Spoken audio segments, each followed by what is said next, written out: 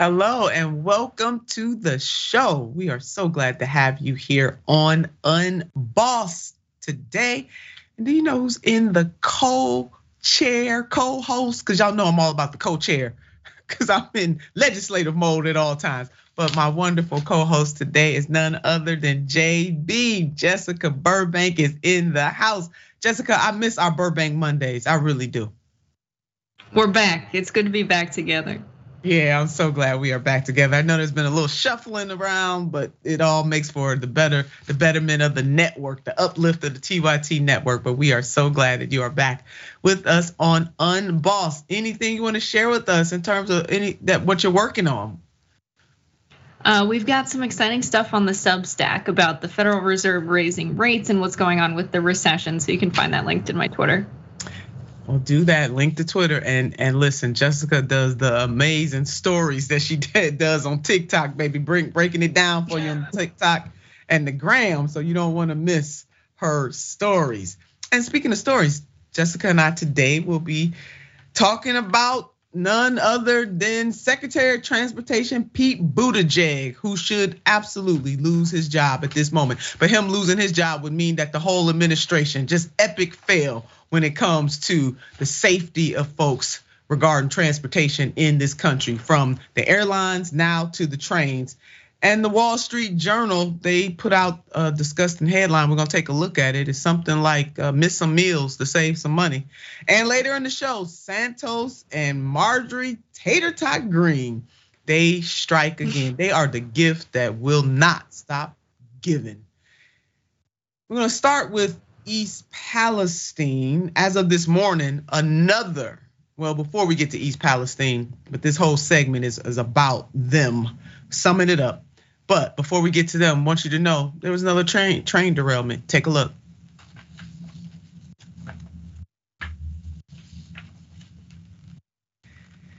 So it's past time for us to fire Pete Buttigieg. He needs to go. He is an epic fail. He has failed in his duties as transportation secretary. He is making all kinds of excuses about what he cannot do. With all the power that he has, he's talking about what he cannot do. But meanwhile, back in hoods all over this country, people are suffering. And we're not gonna take our eyes off of this situation that is happening in East Palestine.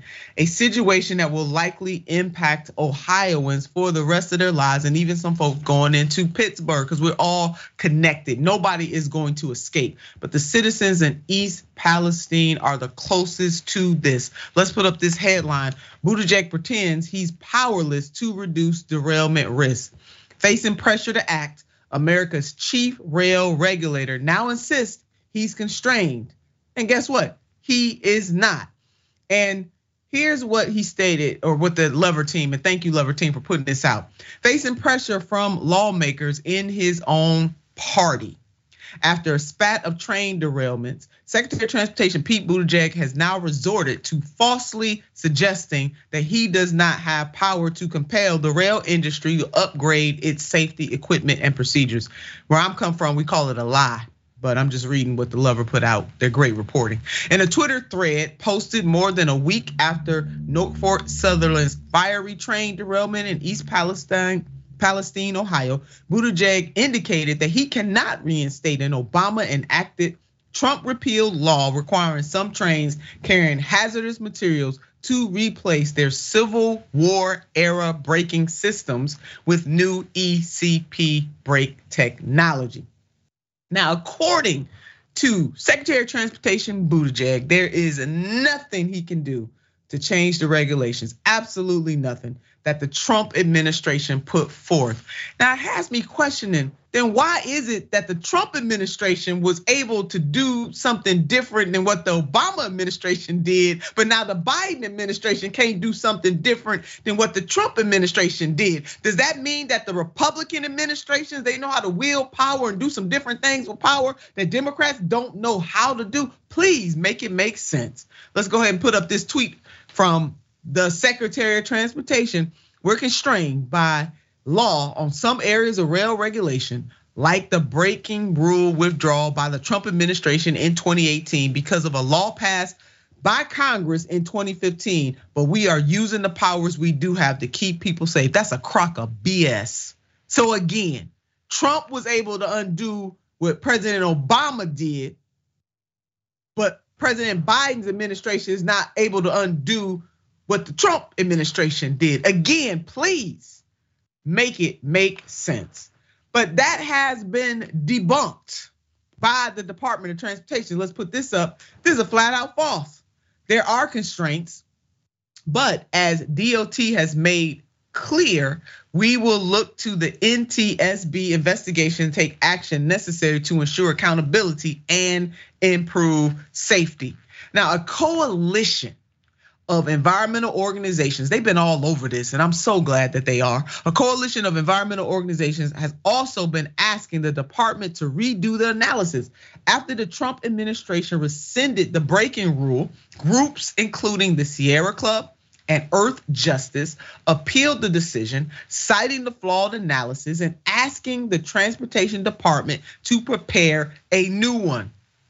The appeal is still pending. Now, experts in the rail industry were contacted by the lever. Again, their extraordinary coverage on this. And they made it clear, these experts did, they made it clear that Buttigieg's hands are not tied, that he does in fact have the authority to act. He needs to use that authority. Let's take a look at what they said. John Reich, the Federal Railroad Administration's mission is to promote rail safety. If they believe that ECP brakes are essential to rail safety, they could require ECP brakes on certain trains or whatever they want to do. In other words, you can make new rules.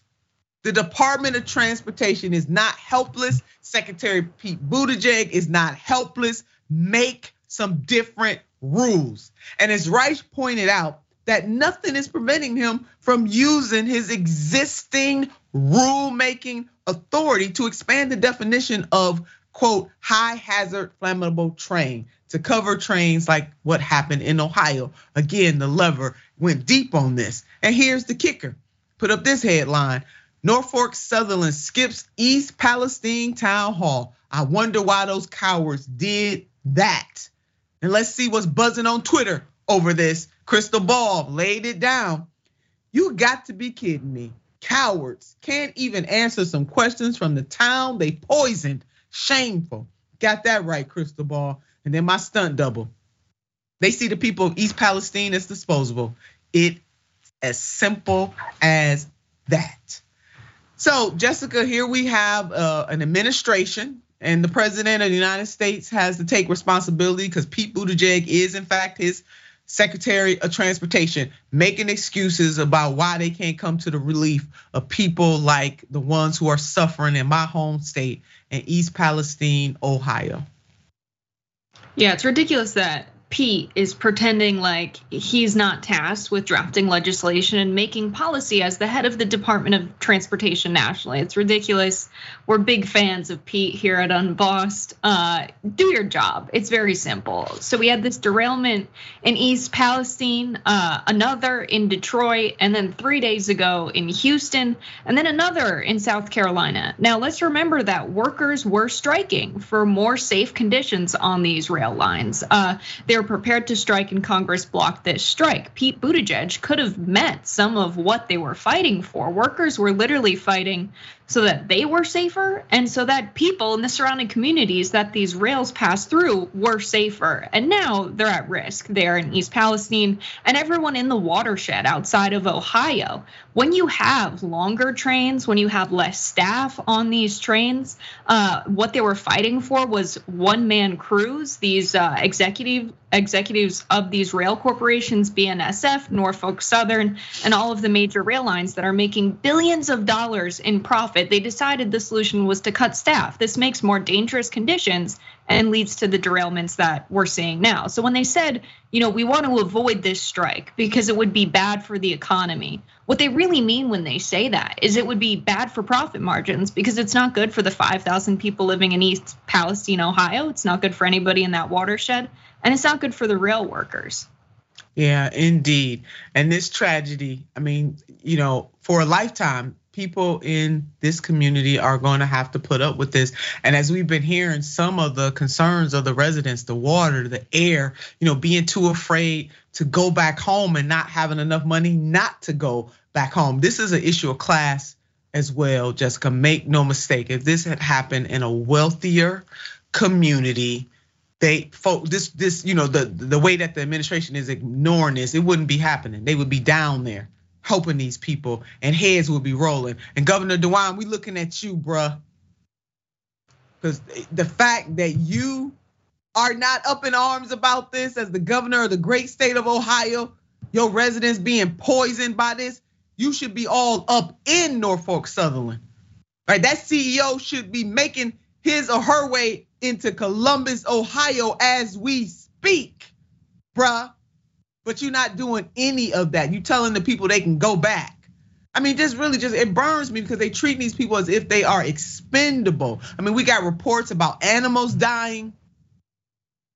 All of this stuff for a lifetime. The Ohio River is in jeopardy now. And as you laid out, Jessica, the impact is going to be beyond the great state of Ohio. So we got air, we got food, we got water. All will be impacted by this for generations to come. And the excuses that they're saying, oh, well, animals may be dying, but humans have nothing to fear.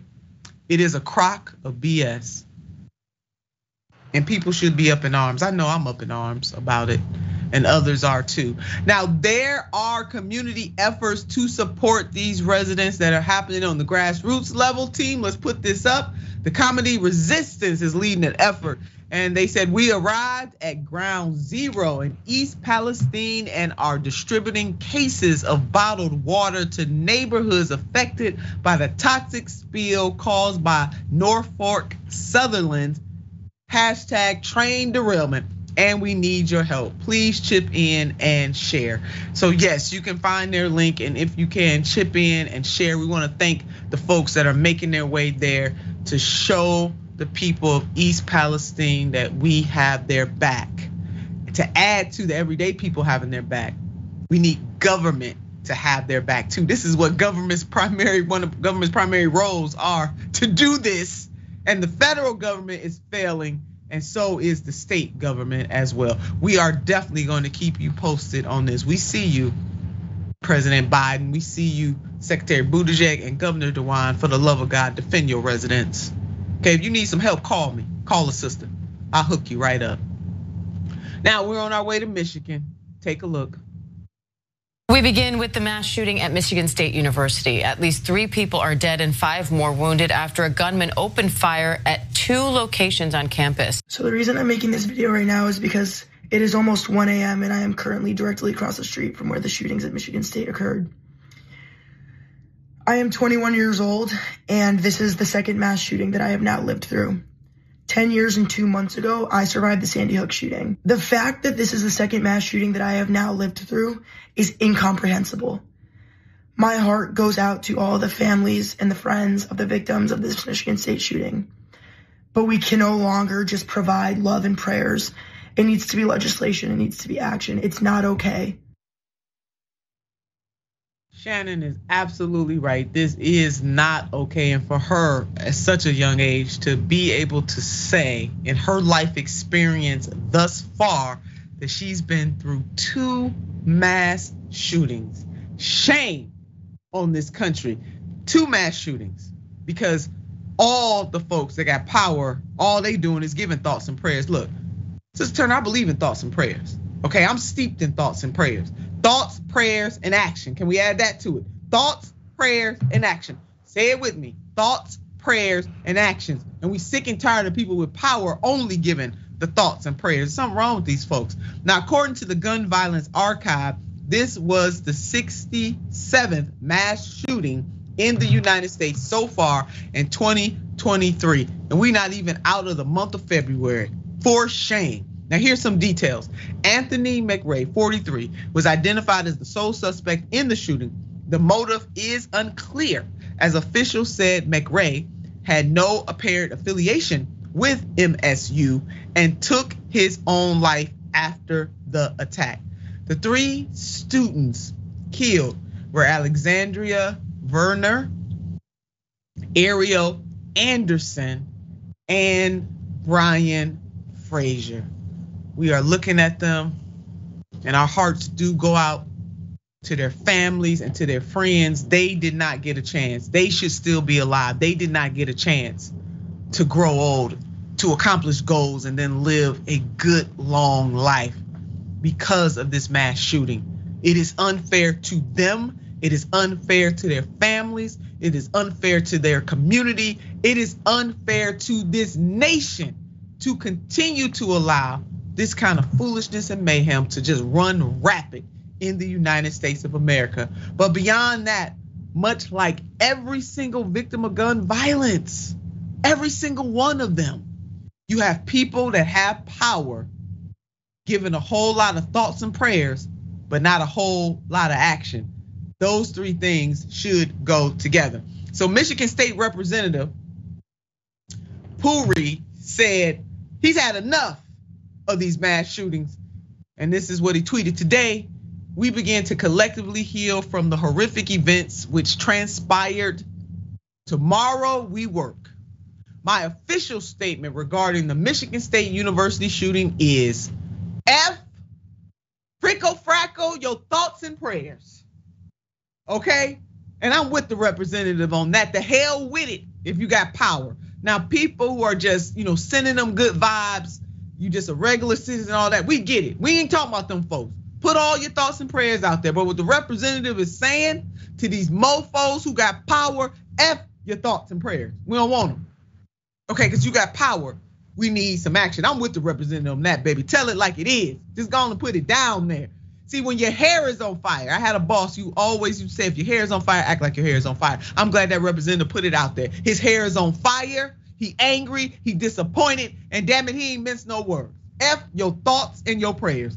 Again, to the people with power. In his official statement, Representative Puri said the following: what happened in East Lansing is unfortunately far too common.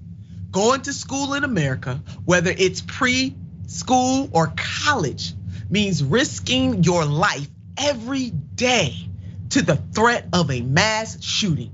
Can't even go to a grocery store. Yet all we have offered up are empty solutions, traumatizing active shooter drills, and bulletproof backpacks. We do not need to live like this. You better say that, representative. The United States is the only country where this happens. Bold, underline, underscore, message in a bottle on a train not carrying chemicals. Where Buttigieg is the transportation secretary. Jessica, I'm with this representative. I'm glad he came hard. I'm glad he came hard into the paint on this. Yeah, this is the energy we need from elected officials. This is one of those issues that just highlights the dysfunction of American democracy, because it's not even really about the country being divided. Common sense gun reform is popular. The only reason Congress has not passed common sense gun reform nationally is because of the NRA and because of lobbying money paying them to do what their constituents do not want them to do. And it's a common criticism, right, that even if we do pass common sense gun reform, there are a lot of gun sales that would slip through those cracks, right? It doesn't cover everything. And we're at the point where we have 393 million guns in the United States. It's this Frankenstein. What do you do about that? And gun buyback programs are an option. Australia has had very successful gun buyback programs where they pay market value for the guns and they make it mandatory that they're sold back. And within a year, they got about 650,000 guns back from their people there. In the United States, it would take 604 years at that rate. Could we find a way to do it faster? Maybe. Are Americans less likely to give up their guns? Also, maybe. So we're in this situation because of people like those representatives that will sell themselves out and their constituents out to these lobbyists to line their pockets and do the opposite of what their people want. So it's not very optimistic, but we are inheriting this mess of a situation where we're at the point where restricting gun sales won't even begin to address the problem we're in. Yeah, and we can deal with the realities as you laid them out and still do something. Or we're gonna continue to do absolutely nothing while this scourge and the number of guns that you laid out, the numbers, the stats that you laid out. I mean, we got more guns than we got people. I mean, really, America, do we really need that many guns? Seriously? Is it that important to you? Obviously it is, because nothing has happened. And Jessica's absolutely right. The owner donors are in full control when it comes to this. Representative Pori went on to say, thoughts and prayers without action. That's what Sister Turner was saying. Thoughts and prayers without action and change are meaningless. You better believe that. He's absolutely right. We've seen this time and time again. All the thoughts and prayers from these power brokers and no actions whatsoever. A common talking point we see, especially among the GOP, is blaming mental health challenges for violence. Now let us dress this up. Jess and I are gonna dress this up. Now I just want you to wrap your mind around this. Yes, do people in this country have, people all over the world, people have mental health challenges, but it is a freaking lie to lay all the gun violence on mental health challenges. And it does a disservice to the people who are suffering with some mental illness, because it tries to paint all people who have some mental health challenges as violent, and that is not the truth. Now, that doesn't mean that there's not a correlation from time to time, but the way the GOP is throwing this out, and they got some gall, the pure unadulterated gall, to blame this stuff on total mental health issues. Let's just ride down their lane for a minute and pretend that they were right. They not right, they wrong. Statistically, they're wrong. But let's just for a minute, go to fairy tale land and ride this wave with them. Then why the hell aren't they supporting universal health care? So then we can help people deal with their mental health challenges, huh? They just all they do, they play games. They don't want to solve problems, they play games. Team, let's go ahead and put up this headline. Republicans push unfounded mental health claim for gun violence. It's a bunch of BS, America. We want you to know this. Only small minority of aggression is tied to mental illness. Right-wing politicians seek to shift focus from gun policy. And you know why they shifted? Because they cowards. As Jessica just laid out, they are bought and sold by the NRA. That's it, and that's all. And it doesn't matter if babies get shot, to younger people, in their 20s and 30s, all the way to folks that's getting a little more seasoning. It don't matter how old you are. From a baby all the way to 150 years old, these mofos don't give a damn about gun violence at all. Because if they did, they would tell the NRA to go straight to hell. And that we are gonna have some common sense gun reform in the United States of America, which most Americans want, including gun owners. Don't nobody want this. No freedom thinking patriot wants this. Let's just go ahead and turn this around on these mofos. It's something wrong with these people. It really, really, really is. Let's put this up. Hours after Michigan shooting, North Carolina Republicans advanced bills to loosen state gun laws. You see what I'm saying, America? Do you understand what we're saying on here? They full of it. Don't believe what they say. Look at what they do. America, we got a problem and we got to solve it. It's Jessica laid out. Listen, it might take us a long time, but damn it, the journey towards 1,000 miles begins with the first step. Let's get to stepping. We'll be back. Wrap your mind around that. We'll be back after this.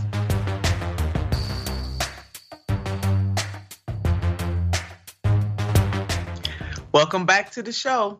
Now, the watch list is on right after this, so you don't even have to change the channel. Stay right there on your YouTube channel and phone some friends and some frenemies. Let them know, send them a text that the watch list with J.R. Jackson, baby, at its new time right after Unbossed. You can go to tyt.com/live. Go ahead and show JR some love. And the progress report, our newsletter, the big corporate newsletters all want you to believe that they've got the inside story.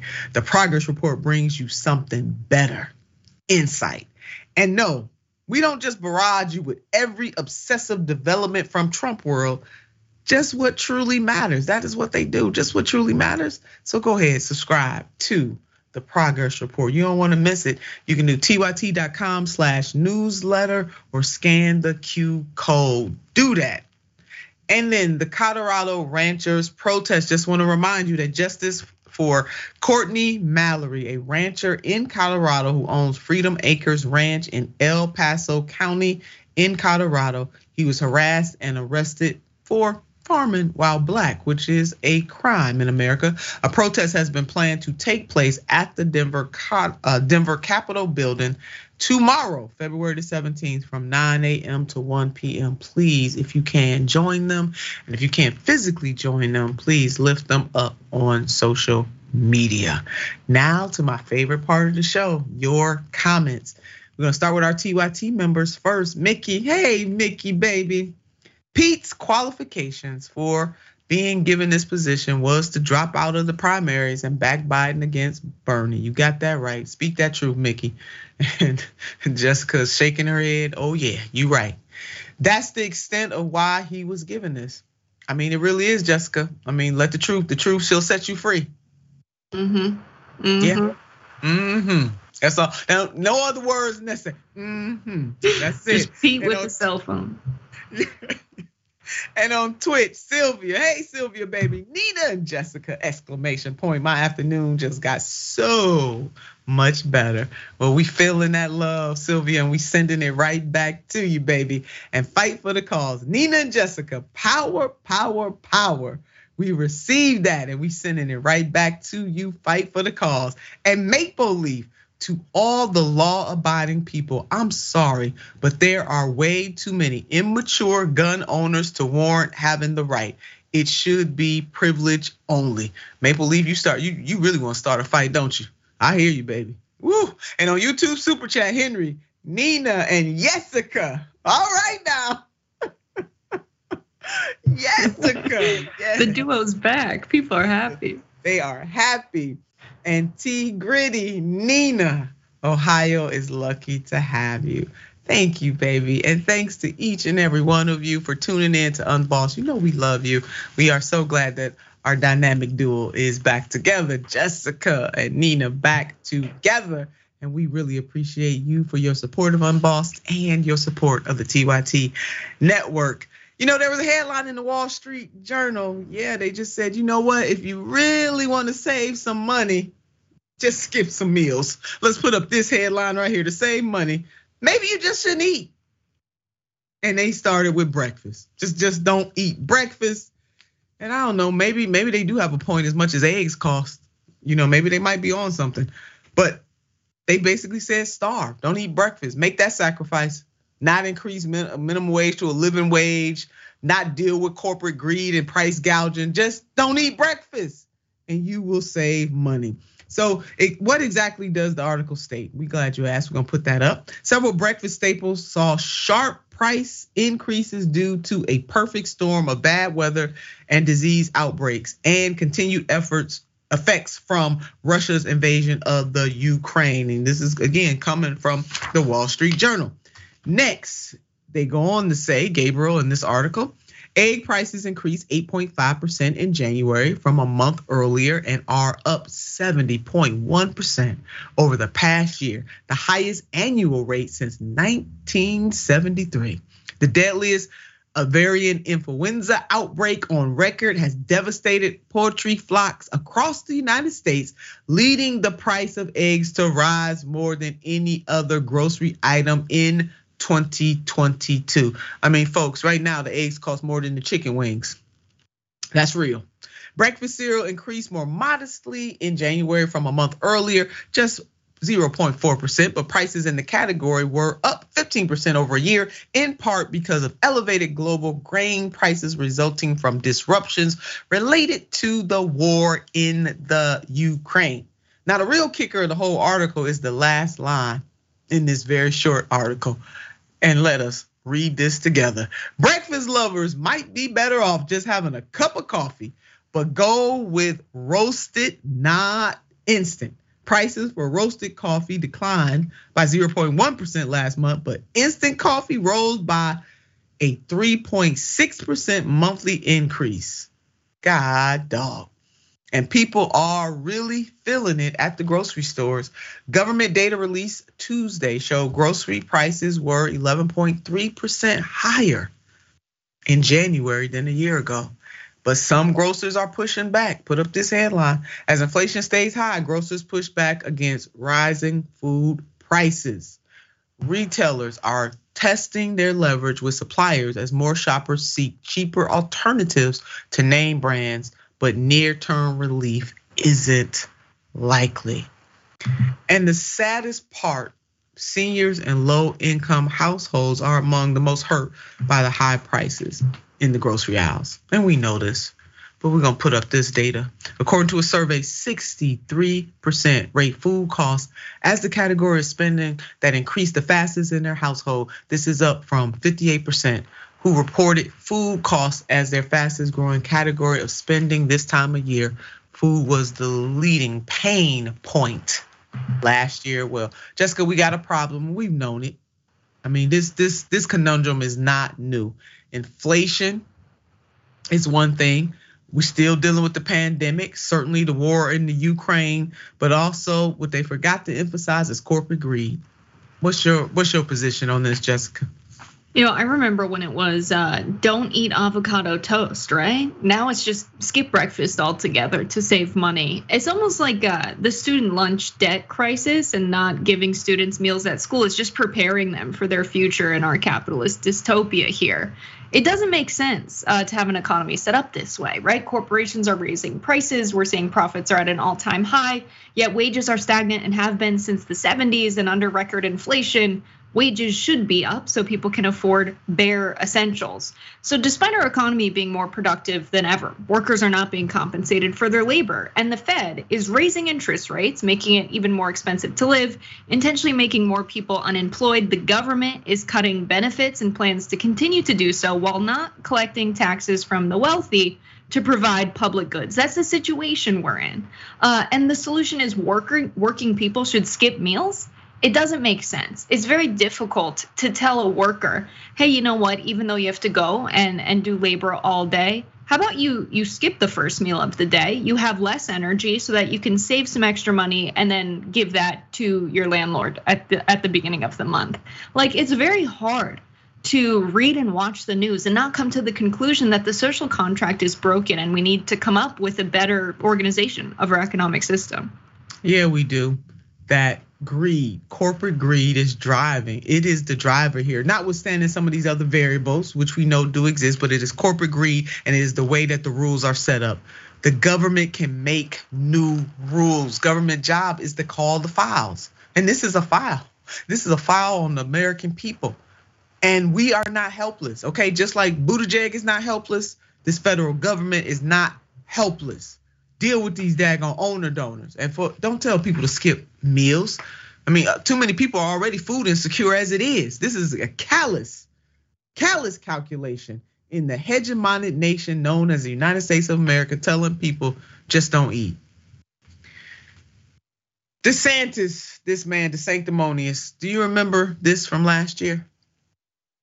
People in Martha's Vineyards woke up yesterday to 50 migrants they weren't expecting wandering the street. Men, women, children. Turns out they had just arrived in a plane from Texas, compliments of Governor Greg Abbott and Florida's Governor Ron DeSantis. They were shipped there as a political stunt because if you sanctuary cities want these people so much you can have them kind of thing. Only the people and agencies who had helped them were left scrambling to do so because no one told them they were coming. They did, however, let Fox News know, and they were there with their cameras to catch the pandemonium as the libs didn't know what to do. These are not illegal immigrants. These are asylum seekers from Venezuela who are registered with the federal government. And they were given brochures that intentionally gave them the wrong information, so when they failed to update their status properly, they would be deported. And it still gets worse. Ron DeSantis has a $12 million deportation fund funded by Florida taxpayer dollars. And Charlie Crist, who's running against him for governor, found that fund paid a Florida company called Vertal Systems $615,000 to transport those 50 people. That is $12,300 per person. A $12 million deportation fund funded by the taxpayers of the great state of Florida. Florida, get this dude. Y'all done created this madman. Come and get him. What he is doing is absolutely wrong. These sanctimonious is at it again. This headline right here, DeSantis signs bill expanding controversial migrant transportation program. So now he's not putting this money to help small businesses or to help schools or to increase the minimum wage. No, oh no, none of that. But the migrants, oh yeah, we're gonna use taxpayers' dollars to ship them on out of here. This is what they do. Florida, is this a good use of your taxpayers' money? Inquiring minds do want to know. Lawmakers voted last week along party lines, no surprise there, to remove the restrictions on the location of the migrants. The measure approved by the Republican-controlled legislature also shifted control of the program from the Florida Department of Transportation to the Florida Department of Emergency Management, a move that would allow the DeSantis administration to award millions of dollars in no-bid contracts to facilitate the transportation of migrants. I want y'all to read the small print. No bid contracts, so he can give money to all his friends, all his owner donors and the companies that they own to create more misery and havoc for these migrants. Florida, we ask you again on Unboss, do you believe that this is a good use of your money? This man is an authoritarian. That's exactly what he is. He running Florida like he the damn king. Florida, y'all need to figure something out because the rest of the country shouldn't have to suffer because of this man's foolishness and mayhem. Because that's really what's happening here. DeSantis said, let's put up what this dude said, the sanctimonious. I would love not to have to deal with this at all. Such a liar.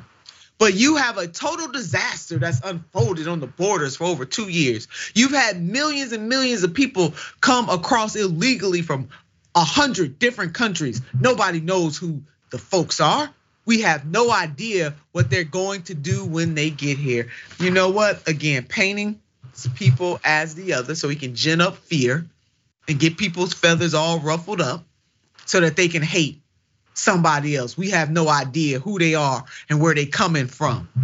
Really, dude? So your answer is to ship them off somewhere else instead of figuring out the fix, working with the federal government? See, he is a fear mongerer, Florida. Y'all can do better than this. The Sunshine State, you got to do better. You know what? It's dim and cloudy over there in Florida. Ain't no sunshine in Florida because of this man and his manipulation. So DeSantis and the GOP, they play these games with these people's lives. And I want you to check out a quote from Ali's book, Crossing Borders, the Reconciliation of a Nation of Immigrants. Let's take a look at this. In our effort to learn about the root causes of Central America's migration to the United States, we expected a sense of fear and hopelessness to run through our meetings. Instead, we met people of determination, focus, and pride who wanted more for their country, who didn't want to leave their homes. Ali Norandi is the author of this book. Thank you so much for this. So Jessica, just your thoughts about what this governor is doing, how he is stoking fear, and how there are other governors across the country who are mimicking this madness. Yeah, DeSantis likes to be a trendsetter with stuff like this, from the Don't Say Gay bill to trying to defund Disney Corporation. He really likes to be the first guy to do things and to set trends within the Republican Party. But he couldn't have passed this without the help of the House and Senate in Florida. And it's very interesting that they voted across party lines, which in the Senate was 27-12, and in the House was 77-34. And when you think about the last presidential election in 2020 in Florida, with about 51.2% going to the Republicans, it's really interesting that the House and Senate has such overwhelming Republican makeup. So if you're a Democrat and you're noticing that in red states across the country, we're really being swept in the local state House and Senate elections, that's a huge problem. We need more investment locally from the Democratic Party. We can't just worry about the presidency, every 4 years. It's not a good approach and has real consequences. This is one of them.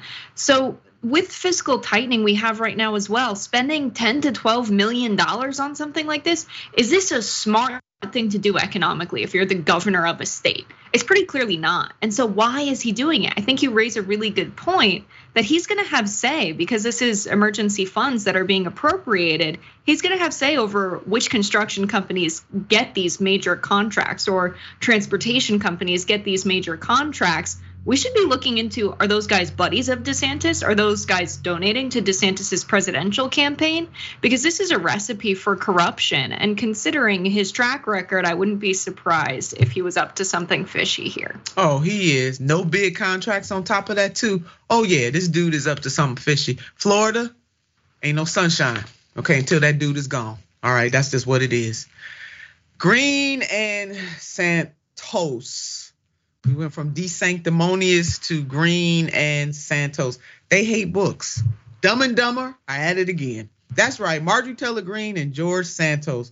What are they up to? So glad you asked. The two reps have co-sponsored a bill that will prohibit publishers from providing schools with sexually explicit material. The bill, HR 863, was originally filed by freshman rep Corey Mills last week. And let's put up this tweet from Rep Mills. I'm proud to introduce HR 863 to end the sexualization of children in schools. The battlefield for the future of our society is being fought within the classrooms of America. The bill targets the left's efforts to sexualize children across the US. Now, Corey Mills was the guy that sent grenades to his colleagues and owns a tear gas company. Just thought we would remind you of that.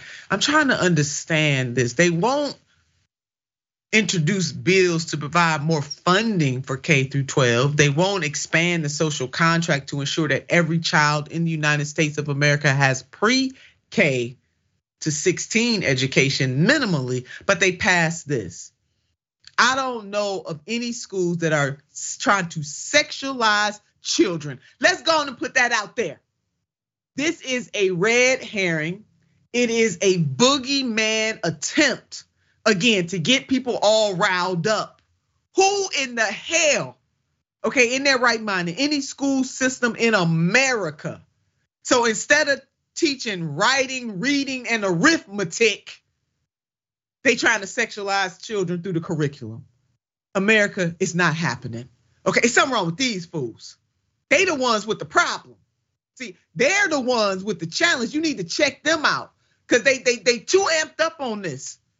We need to look at them. Something wrong with these fools. It really, really is.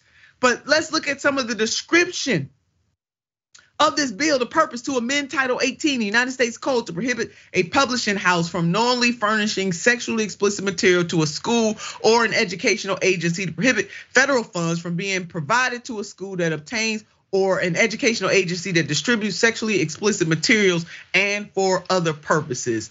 Now, let me just put this out here. Just go. Let's jump in here. Let's undress this for some folks, or dress it up. Yeah, I mean, this. Schools are not doing this. They are not doing this. And if this is the target, sex education for high school students, you know what I mean? Like, we want our kids to be functioning at a certain level, but ain't nobody teaching no preschooler. Because if they are, then they do need to go to jail. Ain't nobody teaching no preschooler about sex. Jesus. No, definitely not. They're making made up problems and using them as an excuse to pass legislation that has a real consequence with banning books. I mean, if you're a kid of a wealthy family, you have access probably to the internet, you have access to a Kindle or an iPad, you have access to these ideas no matter what. If you're a working class kid growing up in the United States, your access to books is pretty much limited to what you have in your school library. So the consequence of this legislation is very classist. It means working class kids will have less access to ideas than kids who can afford to have iPads and access to books at home and information like this at home and computers. And so when you look at the list of banned books, a lot of them are books that spread ideas that challenge your thinking and make you critical of the state, of people who might oppress you. And so at the end of the day, when you think about all of the societies that have banned books in the past, a lot of them descended into fascism. And that's exactly what we're dealing with here. You're not living in a free society if ideas are limited in this way. So they're making it about the premature sexualization of kids. But really, at the end of the day, what's going on here is something much bigger than that and has nothing to do with that even. No, it doesn't. It is neo-fascism in America right now, and we got to do something about it. You're absolutely right about that, Jessica. This is a sad, sad state of affairs, really. And then, Republicans are attacking all types of books, all types of books. So for the past few years, the Republicans have been politically attacking the teaching of race and discrimination and Black history in schools. Let's just call this what it is, the whitewashing of America. So 44 out of 50 state legislatures in the US have proposed anti-critical race theory laws. Let me pause right there for a minute. Y'all know I got to get my Turnerism in here. Critical race theory is not being taught in K through 12, is not being taught in colleges and universities, it is a law school class. Now, I need you to underline that. I need you to call your play cousins and let them know. Don't fall into this trap, okay? Let's put it back up. Some have been vetoed, some are still moving through the legislative process, and 18 have been enacted. Since the introduction of these laws, many students are left to face ripped out pages in their textbooks, and teachers fear a slip of the tongue might cost them their job. Now y'all got teachers living in fear for something that is not even taught in schools. It is taught on the legal level, okay, in law school. That's when you're going for the JD, baby. That's when it's taught, all right? This article from 2021 is still relevant today. Let's go ahead and put this up. Texas teachers say GOP's new social studies law will hinder how an entire generation understands race, history, and current events. Because guess what, sisters and brothers, family, friends, they don't want you to understand it. Educators who spoke to the Texas Tribune overwhelmingly denounced the new social studies law going into effect on September 1. These are the provisions they say could cause problems for them and Texas students because they just want people to be dumb. The law banning or curtailing history education definitely varies by state. Texas and Florida have been early proponents of these policies. Just last month, DeSanctimonious, the DeSantis administration rejects proposed AP African American Studies class in Florida high schools. And you know what? Those folks, they actually gave in to them. Jessica, we're in troubled waters. We're in troubled times right now with these fools at the helm.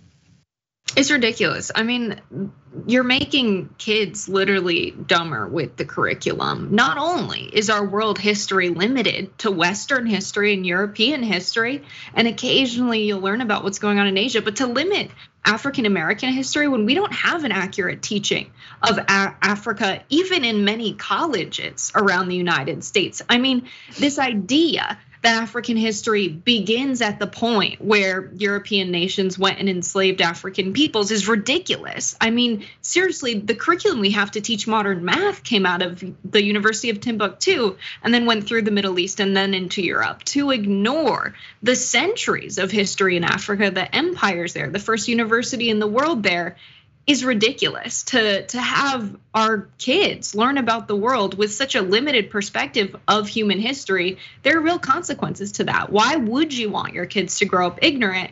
And it's because they have a very clear agenda for how they want this country to be. And I don't want my kids to grow up in a country that limits their education and understanding of the world in that way. And it's absurd that people like Marjorie Taylor Greene and Santos and DeSantis do. Yeah, it really is. America, we must stop being complicit in our own demise. All right, can we do that? Yeah, we should. Now, on to somebody that really set this world on fire, and that is James Baldwin. He was one of the greatest essayists, novelists of the 20th century. He focused hard and fiercely on issues of race. I want you to take a look at this. That's part of the dilemma of being an American Negro. That one is a little bit colored and a little bit white. And not only in physical terms, but in the head and in the heart. And there are days, this is one of them, when you wonder what your role is in this country and what your future is in it. How precisely you're going to reconcile yourself to your situation here, and how you're going to communicate to the vast, heedless, unthinking, cruel white majority that you are here. I'm terrified at the moral apathy, the death of the heart, which is happening in my country. These people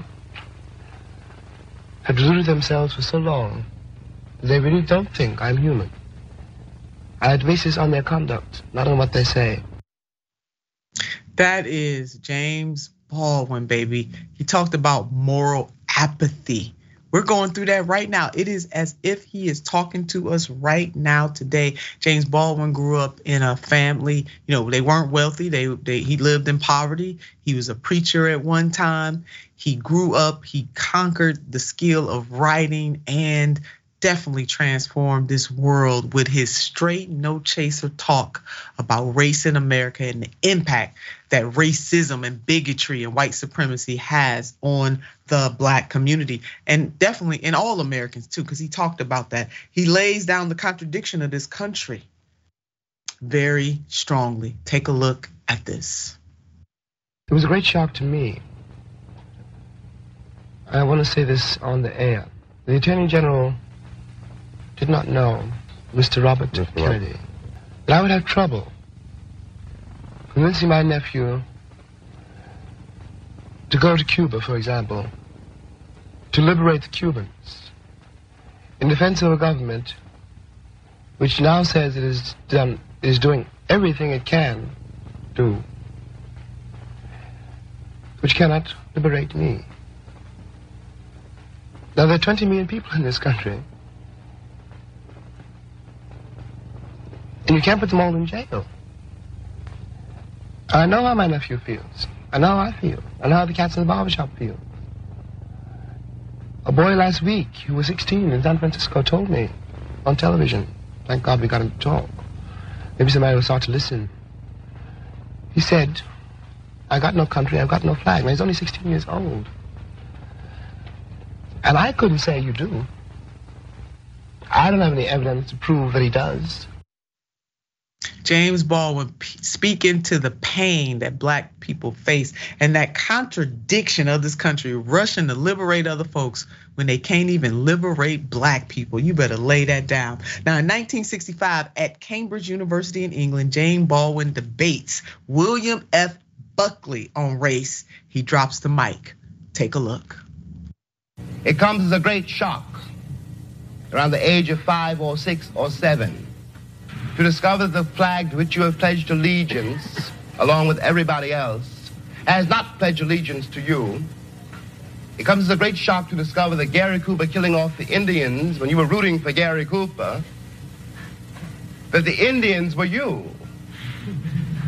It comes as a great shock to discover that the country, which is your birthplace, and to which you owe your life and your identity, has not in its whole system of reality evolved any place for you.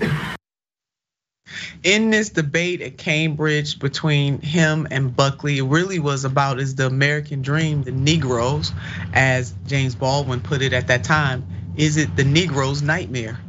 James Baldwin was on to something just magnificent in every single way. I recommend, if you don't know anything about him, that you study him in one of my favorite books, The Fire Next Time. Let's put up this quote from James Baldwin. What is it you want me to reconcile myself to? You always told me it takes time. It has taken my father's time, my mother's time, my uncle's time, my brother's and my sister's time, my nieces and my nephew's time. How much time do you want for your progress? James Baldwin, born in 1924, passed away in 1987, American novelist, humanitarian, and truth teller. And what he is talking about is the constant push for Black people to be patient and wait.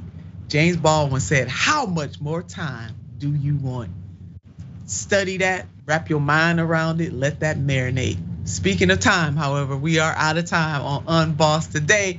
Jessica B, JB, it was so great to have you back with me in that co-host chair. Cannot wait until we are together again. And many thanks to all of you for joining us today on Unbossed. You know what I want you to do about this time. I want you to keep the faith and keep the fight. Until next time.